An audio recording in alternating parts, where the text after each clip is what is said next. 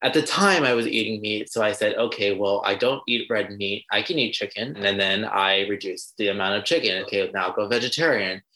And then I was like, okay, well, what's the bigger issue? Then I educated myself more on dairy. And so I did reductionism because that's what really helped me to become a long-term sustainable vegan.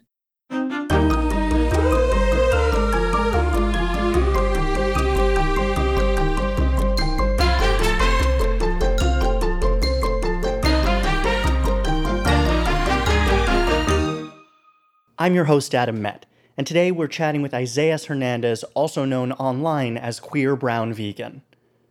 Isaias started Queer Brown Vegan, an educational blog and social media account, just after graduating from Berkeley's environmental science program. Many of their classmates studied sustainability from a white Western perspective, so Isaias created this online space to show that environmental and human rights are inseparable. We talk about going vegan, promoting sustainable agriculture, and building a climate-conscious community. A quick reminder that we're planting a tree for every person who subscribes to this podcast, so make sure to hit that subscribe button. And without further ado, here is Isaias Hernandez on Planet Reimagined. And I'd love to just dive right in. How has your queer identity intersected with your obvious passion for environmentalism? Thank you so much for asking that question. So as a queer person of color myself, my identity really intersects with the work I do because I mainly advocate for frontline communities. And when we talk about frontline communities and characteristics of who exactly are these people, queer and trans people are one of the most vulnerable groups to be affected by the climate crisis. And so my identity in understanding how my queerness has always been seen as not normal or presented in a way that is you're mentally ill, I really fought those harmful rhetoric and to truly reclaim what it means to be queer, right? To be free, to be fluid, but to be very harmonious in nature. And we've seen this with ecological practices, especially with different species being animal species, right? There's different relationships that animals have with their own kingdom and with different interwebs of connections. And so that is one of the really main aspects is that I want people to understand that queerness isn't just about the rainbow flag. It's more about being able to live in this multidimensional issue world that we live in order to really be a better advocate for not just ourselves, but our communities, and to reaffirm the ideas that if we are talking about disaster relief programs, that we also include queer and trans communities that often are displaced by climate events and making sure that they don't face either violence when entering the refugee camps and that they have the equitable resources that they need to survive. That's incredible. And this kind of goes into the next thing I want to talk about, which is your incredible platform that you've built, which is Queer Brown Vegan. I'm curious, kind of building off of the last thing we were talking about, why was it important to tie your identity to the title of this platform? Yeah, I think it was the most important thing for me to tie into my platform because I didn't want to hide who I was. Many of the times when I was in academic spaces in undergrad, I always hid my sexuality with professors or graduate students. But then I realized how much of a disservice I was doing to myself because I met other queer undergraduate students that were doing research. I met other future students of color feeling embarrassed to enter the environmental field because of their identity. And so I didn't want people to ever feel ashamed. Everyone comes in different colors and identities.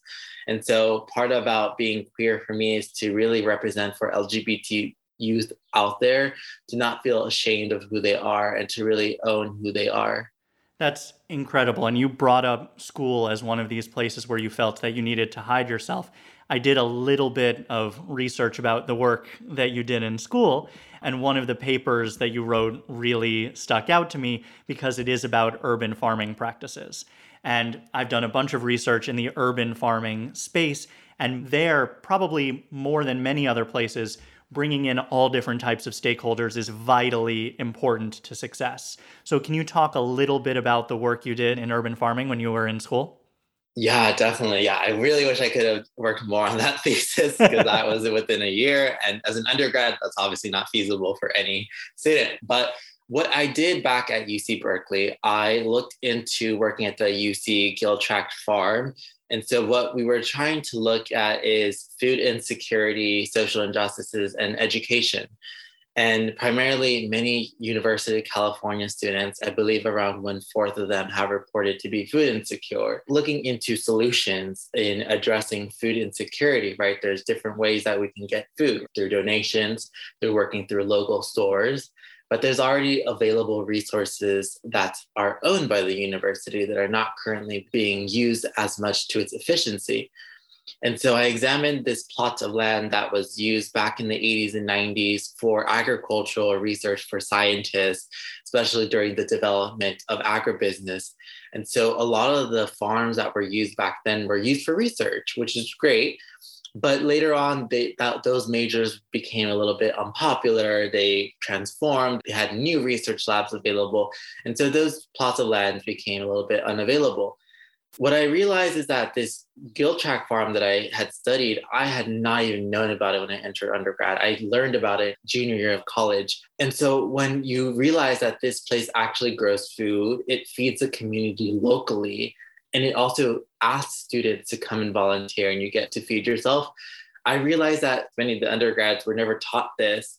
And so I talked to the work study department at UC Berkeley, trying to say, like, can we create jobs off of this using, the financial aid that low-income students of color get, to be able to get paid, and, it doesn't cost more for the university. And unfortunately, due to policies and the land being sold ultimately, this is why UC Berkeley didn't invest. And the reason for this is because they knew that there would be more public investment to protect the farm, even though it's already been sold off to developers. And so this is one of the reasons why I did the research, is because I realized that in this city in Emeryville next to Berkeley, there were low-income students of color in elementary schools that were already facing food insecurity. So I wanted to really tie in all those relationships to see how we can build a movement. But unfortunately, during that time, there was a lot of arrests that happened 2 years prior to this uprising of this movement. And so those students graduated. And so what do you do when there's new students every year, right? Even when I left, my legacy of doing some work there is gone. And so in trying to talk more with institutions, I developed a relationship with Berkeley Food Institute to give my research out and to make it public for other students or graduate students that may need a little bit more information or data to start their own projects in order to help the farm in some way. But due to the pandemic, I think that it's also really made it less available, less aware, and less invested for students to be helping at the farm. Sure, and I would also make the argument that it's not just the pandemic, that academic institutions really have this silo approach where they keep research within this silo, and it makes it really hard for activists and advocates to take that research and translate it into something really accessible and actionable. So my next question is, you are, for all intents and purposes, an expert in what you just talked about in this area, and you've done the research. So much of academia and a lot of health experts, agriculture experts would say, oh, you just went to undergrad. That's not enough for you to be an expert in this. And yet, you've created a platform where you're communicating these things to a much larger audience than any of these so-called experts would ever be able to reach. So, my question is, when you have such a level of expertise in something like this, how do you figure out the right way to communicate it to a wider audience so they don't get bogged down in so much of the details that they can't really take action on? Yeah, I really love that. One thing that I always emphasize in my community is to respect Indigenous wisdom and knowledge as science, and to also honor your lived experiences as part of that science. Because when I was in academia, I either had the educator that was very intelligent in the system itself, but did not know how to communicate it to people. And so this is where I would get confused too, as an educator myself, trying to understand what they were trying to say, and then also reading the research that I was forced to do as an undergrad. Number two is the people that necessarily are not wanting to challenge themselves to understand that many of these systems are interconnected. And so what I present in my community is a very intro level into those topics so then they could start to understand and start to be more curious on the subject. Because the more and more that people are introduced to subjects, they're more willing to be curious, they're more willing to ask questions, and they're more willing to be wrong and to learn. And so that is one of the most important phases in many people's systems online, is that they want to learn. And because it's not a traditional classroom setting, they're more likely to open up. They're more likely to say what's on their mind rather than being in front of the professor and being scared that they may be marked down or made fun of their peers. And they're willing to do that with me. And I think that's part of a reason that I wanted to really stray away from academia a bit and to bring these localized systems, because at the same time, I do not think that you need to pay thousands of dollars for an institution to teach you this when it should really be available for everyone, regardless of who you are. Sure. And my favorite thing about what you just said is that people should not be afraid to be wrong. And also, I would add to that, that people should not be afraid to say, I don't know. It's kind of become a taboo thing, which is very strange to me. But when people have the confidence to say, I don't know the answer to that, I tend to respect them so much more than somebody who would just say, oh, yeah, and make up an answer. Because so much of what we see, especially in our political world today, is people just making up answers to things that they know nothing about. So the fact that you created this community where people are feeling comfortable to actually ask the questions and say, I'm not sure about this, please help me learn this, is really incredible. Definitely. And I really love the idea of pushing the I don't know, because that shows that you're willing to unlearn and relearn. And there's different stages of our learning. And there's no such person that I've ever met in my academic life that was always right. They've either made mistakes on their formulas or mistakes on the paper. I've made mistakes on my data. Like, it's normal. And I think it's one of the things we need to normalize, that it's okay to make mistakes or you don't know things. Absolutely. Okay, I want to dive into a few more technical subjects. So you are zero waste, or at least attempting to be fully zero waste, and you are vegan. Now, to a lot of the people listening, to take those steps might be a complete 180-degree shift in their lives. So I'd love to hear a little bit about your first steps towards being zero waste and being vegan, and if there are any things that you can suggest for people to take small steps if they can't get there in one big leap. Yeah, I absolutely love those questions. So the very first story I will share is veganism, because I transitioned to veganism first. One thing that is free out there is education, right? There's so much more resources to find out about our globalized food systems, and primarily a lot of the meat that we source comes primarily from industrial meat. Yes, there's local farms that do exist, but a lot of us, even myself, when I used to eat meat, would source it just from the industrial and in the grocery store. I have it. I tell people that in understanding the history, it challenges them to really understand, where do I see myself in this movement? Because you're not asking anyone to buy products there. You're not asking anyone to change yourself. You're just saying, here is this information and let's discuss. I took an agricultural and food systems course in college, and I learned about industrial agriculture. And, I learned it's not the best conditions and it's really not good for the environment. But we delve deeper into those subjects of like, okay, well, what exactly happens to the animals? The animals are forcefully impregnated, they're slaughtered. Undocumented farm workers have to work there illegally, having to get paid less than minimum wage. No access to workers' unions. They have to fear deportation, and they receive a lot of physical inability movements through all those mechanized machinery that they have to use. And so this really broke my heart. And then you go deeper into the environmental impact, the waterway streams being infected, air pollution being affected, and then low-income communities of color being poisoned by this air, and they're not able to do anything. And so then this becomes a humans and animal rights issue already. And so I tell people that this is one of the reasons that I stopped eating meat, is that not to say I wanted to make a big difference, but this is a step that I said, okay, well, what is feasible for me to do?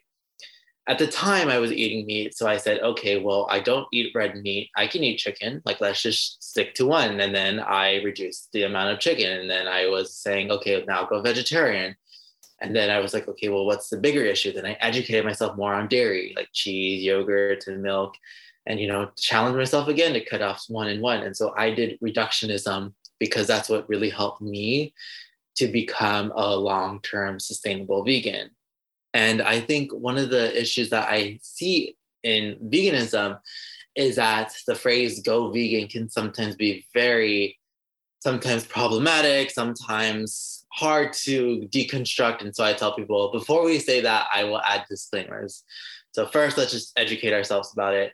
Two, I always advocate for people to reduce. And number three is, yes, once you go vegan, start to look into ways of how you can support animal sanctuaries, policies like our taxes that go into subsidies for these food, providing low-income communities of color healthier types of food because, local donations of churches, they give out a lot of meat and dairy and there's less fruits and vegetables. And like, why is that? We need to start asking questions about that.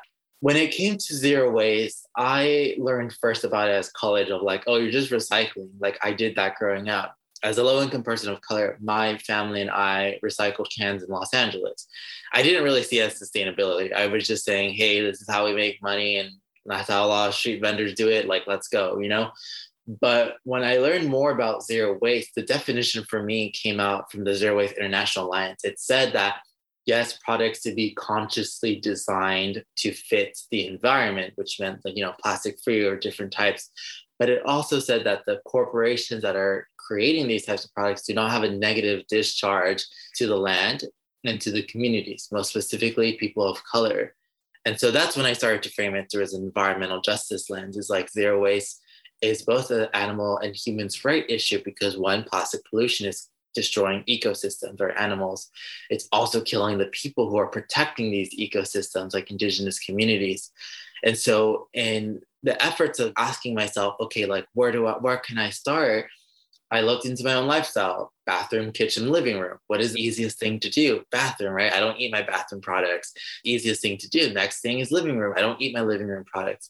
Number three is the kitchen, right? Ideally, I still use plastic every day. Unfortunately, I don't have the option to really opt out. And so for me, I told myself, okay, well, it's really fun to do this lifestyle changes. And I think it's a really great challenge for people. But how can I get people to understand plastic pollution, yes, is killing our ecosystem, but it's killing our people of color. And so in doing that, I learned more about documentaries about the story of plastic. There's a really great documentary that came out a year ago about plastic pollution. And so I really told myself that these systems almost seem different, but in reality, they're interconnected. At the end of the day, we're all fighting for a better future, which is our planet. And that recognizes that one system is very bad, which is the petrochemical industry. And the other system is the industrial agriculture industry, which is really unethical and really unsustainable. It took me years to understand, yes, and I'm still understanding it. But at the end of the day, making these changes never hurt me. It instead empowered me to be a better person and to be a better environmentalist. But it did make me feel uncomfortable because that's what learning is about, is that you have to be uncomfortable sometimes to learn these subjects and say, oh, well, I kind of do contribute to the system. At the same time, I'm not trying to place so much individual blame on someone, but rather telling them like, we all have internal shame, but let's turn that shame into accountability, most specifically looking at these systems and these industries that are known to pollute and are profiting off of our bodies. So many things in there to unpack. You talked about using history as a way of educating people, and that kind of started to make me think about religion. And then Christianity is a really interesting story of how it grew in the US, specifically evangelicalism. It grew out of evangelizing, sharing and convincing others as to its benefits. Now, from my experience, I've seen some people in the vegan community and the vegan education movement have been accused of evangelizing veganism in their own right, saying anything less than vegan is terrible and that everyone should become vegan and that's the way that we're going to save the planet. And you kind of touched on it a little bit, but I'd love to hear some specific examples about how you ride that line of pushing people to learn and learn from history and then also act on things without being too strong, so they still come back to you as a person who doesn't feel like they're being, preached at as if it were a religion. Yeah, I think the number one thing is I always tell people to recognize our unique places in this movement, such as A, who has the privilege to talk about these issues freely, which means a lot of my perspective comes from Western culture right here in the United States. This is where I grew up, so I'm able to talk more about these issues. Number two is the larger systemic issue that is happening, right? What is it that is really depleting natural resources at a fast rate? To go against these systems is threatening the United States global GDP economy. And so, in doing that, is not really what you would say a radical or a unique thing. It's more about a justice oriented lens. And in order to prevent this glorification of this is the one type of solution, I really tell people that if we really want a sustainable lifestyle, decentralizing this globalized food system, it's not normal for us to go to our grocery stores and to see, dragon fruit now weekly there. That is not native in our region. That's not native in our state. And so, in trying to think about these issues of people inserting themselves in different spaces and being like, you're not doing enough, is to ask themselves, if you are entering a space, how are you contributing and how are you unlearning? Because in the way that this system is set up, it favors those who are primarily on social media preaching about this issue to be able to have these options, while meanwhile others are just trying to survive and live another day, because this is how much of our system systemically oppresses people in different ways. So I think that in trying to push their messages, I always tell them to stay critical of themselves rather than critical of others, because when you are critical of yourself and what you're saying and what you're putting out there, you're more willing to actually have these different types of conversations. And instead of people saying, you didn't address this, you didn't say this, you didn't do this, you can step back and being like, here are some of the ways that we can approach these things, asking these types of questions, donating to these organizations, following these people for more information. And so this kind of presents this circular lens rather than this linear lens of like, this is the way to go and this is the only right way to go, because there is no such thing as a right way. And I believe that justice has different forms of how it presents solutions. And this is why I am always someone that is willing to sit down and listen and to really approach my work in a holistic lens rather than a singular variable issue. I love this approach, and you articulated it so clearly. It's something that I struggle with a lot too, because in my academic work, I am a white male from the United States. But my academic work focuses on indigenous communities in Bangladesh, in Kenya, and in Canada, and indigenous communities as stakeholders to sustainable development projects. And so it's very difficult to figure out how much I should be saying, how much I can be saying. I always am figuring out ways to elevate the voices of the indigenous community, but at the same time, I've been working on this project for, 4 years. That's going to end up being my PhD dissertation, and I want it to help as much as possible, but am I the person who's supposed to be saying, like, I came up with a great solution for this? Figuring out the way you fit into the system is so important to continuously check yourself as a public educator. And I really appreciated that point, because I relate to it. I know that people who are listening to this podcast, who are trying to educate their friends and their families and even their schools and local communities, they need to understand how they fit into the larger conversation. So thank you for that. I do want to switch gears a tiny bit and talk specifically about regenerative agriculture, because it is an incredibly important topic. And so it's an approach that brings so many different things together, from crop rotation to composting, biochar, grazing, and other different types of practices in order to sequester carbon, limit water use, and increase the health of the soil. So this type of agriculture requires animal farming and the grazing of animals. But obviously, it's not the same approach that is used in the traditional, livestock industrial complex. I'm curious about your thoughts of the necessity of having animals for the success of regenerative agriculture and how that plays into your views on veganism. Yeah, that's a super great question. And that is something I will say that I'm actively still researching myself. But what I will say is that in college, I took an agroecology course. So that's when I learned of not having to use pesticides and herbicides. A professor told us, like, we don't really need that. Plants live harmoniously. And we did this research where we planted chard, lettuce, and arugula. And this way that we designed it is like crop rotation. It was a very unique way that I've never seen growing up. And we really learned about the fundamentally of how to take care of the land, but honoring that land, especially because who is able to really grow food.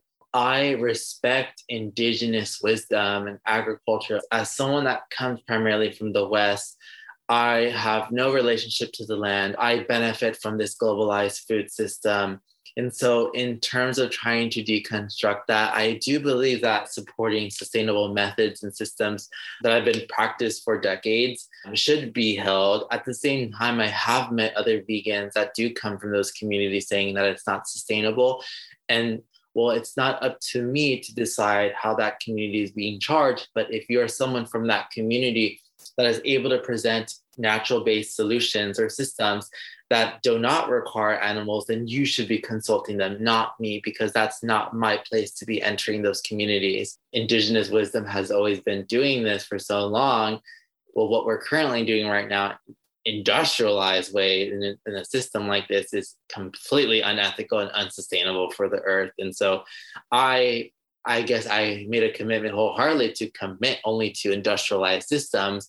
When it comes to regenerative ranching and different subjects, of course, I'm still researching that. I'm still finding indigenous vegans out there that are probably introducing different types of systems that I do not know about. And so I think those conversations should be held by them, not me. But I really appreciate that question. No, absolutely. And that goes back to our two conversations that we've already had, which is one, knowing where you fit in the conversation, and also not being afraid to say that you need to do more research and that you don't know about something. So I really appreciate that. I want to talk about your platform as a place to reach a collection of individuals.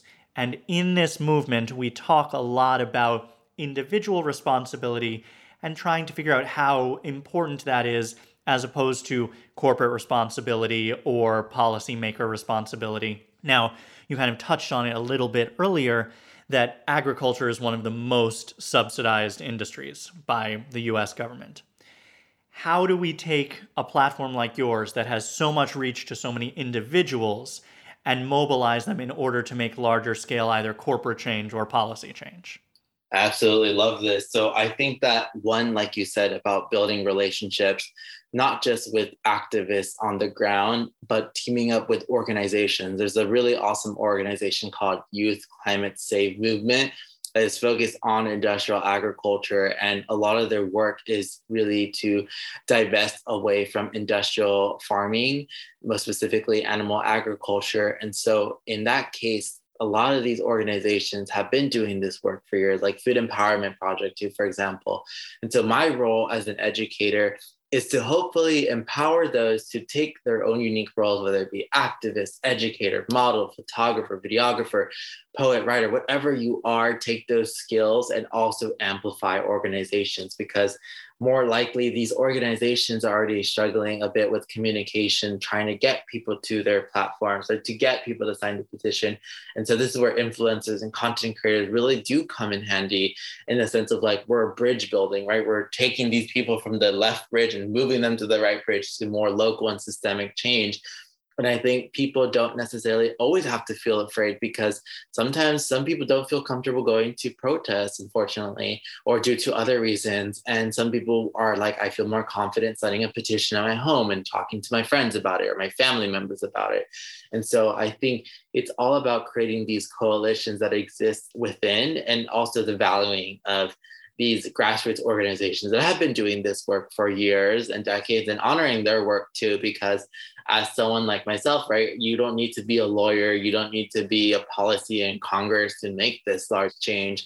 You can be that one person in your community advocating already in your city to divest away in some way. And that's what really sparks empowerment for people. So you touched on something that I find really interesting in the climate movement as a whole. And that's the balance in advocacy between getting people excited about something and scaring people and making people feel guilty about something. And both of them are very strong approaches. I'm curious on your platform, on Queer Brown Vegan, when you think about these two different areas, how do you approach both of them? Trying to get people excited about joining the movement and also putting some guilt and fear into their minds? Yeah, I think that one way to think about this binary thinking, like I've been trying to challenge myself out of it, but I have always told my community that I try to be very realistic in terms of injustices. I personally shared my story about what I grew up with and like why this made me passionate. And sometimes I do get angry about these issues because they really hit close to home. And that's my community, that's my parents, that's my loved ones.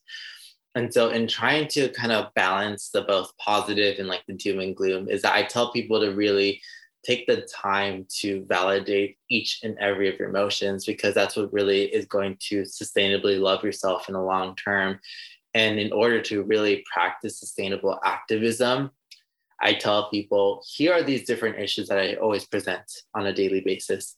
Do I expect everyone to know everything? Absolutely not. What I expect is that at least you can say, here are a few things I'm very passionate about, and here are some things that I really want to do long term. And so in trying to shift away from this like individual blame, I really try to kind of present in a more global concept of like, here are these systems and these people in power upholding oppressive and racist structure that we really do need to hold accountable, rather than fighting ourselves of who's using a bamboo toothbrush and not. You know, like these are some of the things that we really want to do. Like, yes, maybe we can have that bamboo conversation for fun, you know, in some way. And so I tell people not to constantly feed themselves into reading these news. And my content presents itself 50% education, 50% lifestyle, where we explore a lot of fun concepts, you know, make sustainability fun, make environmentalism interesting.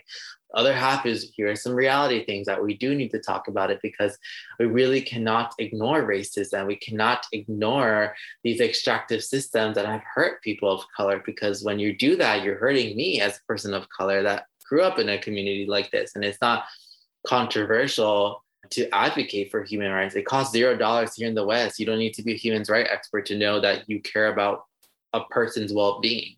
It's a human right that everyone has access to clean air, water, and soil. It doesn't matter who you are, how you grew up, like everyone deserves it. It should not depend on your economic status, unfortunately. And so in trying to balance that, I would say that my community is people that are really willing to learn with me. And I think that is what really holds them to ground, is that sometimes they can share laughs and sometimes they can share sadness and scare. But I think the validation that I give them in their emotions to say, hey, I'm going through this too, allows them to be like, okay, I'm not alone in this. And so that kind of allows them to build a community online. That's amazing. So I have one more thing that I want to talk about with you, and it kind of comes out of that. Your platform is built on social media, obviously. And you talked about figuring out all of these different emotions that you can tap into from your audience. Can you talk us through, from the ideation phase through the troubleshooting phase to the creation phase to posting to reflecting on, was that successful, was that not successful? Can you talk us through the timeline of putting together a post that is, for all intents and purposes, a piece of public education? Yeah, I really love that. So one of the first things I generally do is I don't plan my content, unfortunately. So I do not plan what's going on in June, what's in July. I generally read a lot of books. And in a lot of the books, you know, I'm currently reading A Red Deal, an indigenous way to save and heal the planet. I'm always learning new concepts. I'm always learning new terms. I talk to people from different areas and they tell me these different things that are happening to them. And so that I come to myself and ask, okay, what are things that I want to learn more about or ask people about? And so recently, you know, one way I thought about this is the idea of conservation, right? Here in the West, the way that we were taught, it almost seems as if Western science is more superior than indigenous science. And it almost seems that these researchers from these academic institutions are the only ones who can save these ecosystems. I learned about biocultural conservation. And so in the creation process of that, from ideation to I want to create this, I have to do a lot of research. So I use Sci-Hub in order to gain access to free research articles, the DOI, because I'm not going to pay for a research article. Or I email the professors that have done research and be like, can I have your article? Because I want to use it in my work. And so in that sense, I really take the time to take notes about the research, learn more about news articles, and to really ask myself, okay, what are the main takeaways that if I was someone that was trying to learn about biocultural conservation, like what are some things that I should just know about? And I say, okay, well, social, biological, and economic.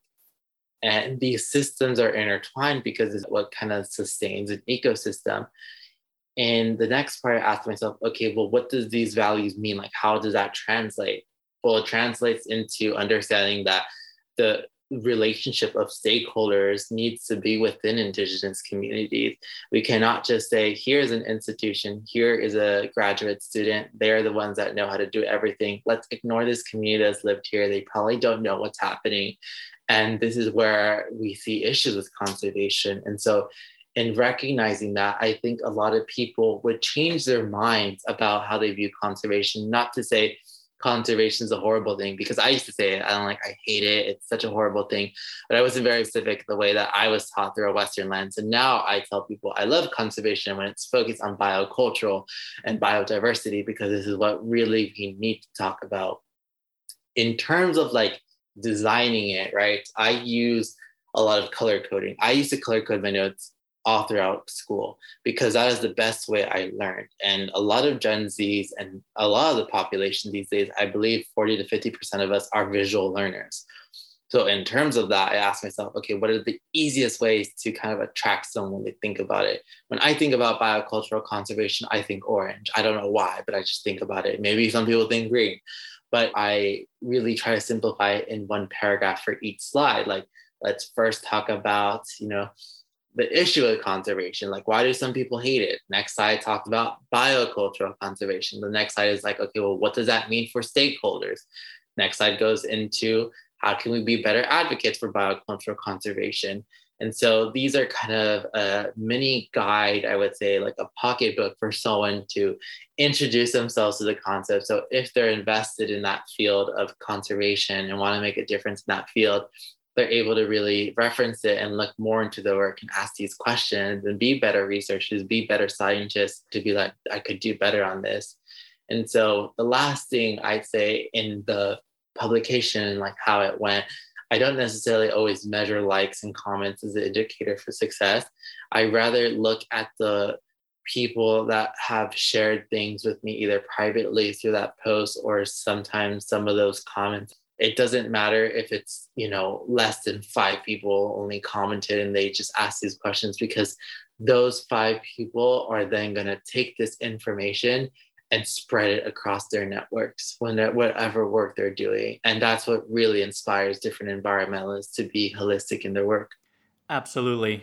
Everyone must go check out your platform. It is incredible. Queer Brown Vegan is amazing, and the videos are really exciting and also informational. And I really like that you describe yourself as an educator, because we need more different forms of educators out there. Thank you so much for taking the time today. I so appreciate it. It was amazing to talk to you. Yeah, thank you so much again, Adam, for having me. Truly appreciate it. Thanks so much for listening. If you want to support this podcast, please visit sustainablepartnersinc.org/donate. Since we are a nonprofit, any little bit of funding helps us to bring you more episodes like this one. Today's episode would not have been possible without our amazing team. Producer and editor, Shelby Kaufman, and associate producer and engineer, Sophie Yu. I'm your host, Adam Met, and thanks for listening to Planet Reimagined.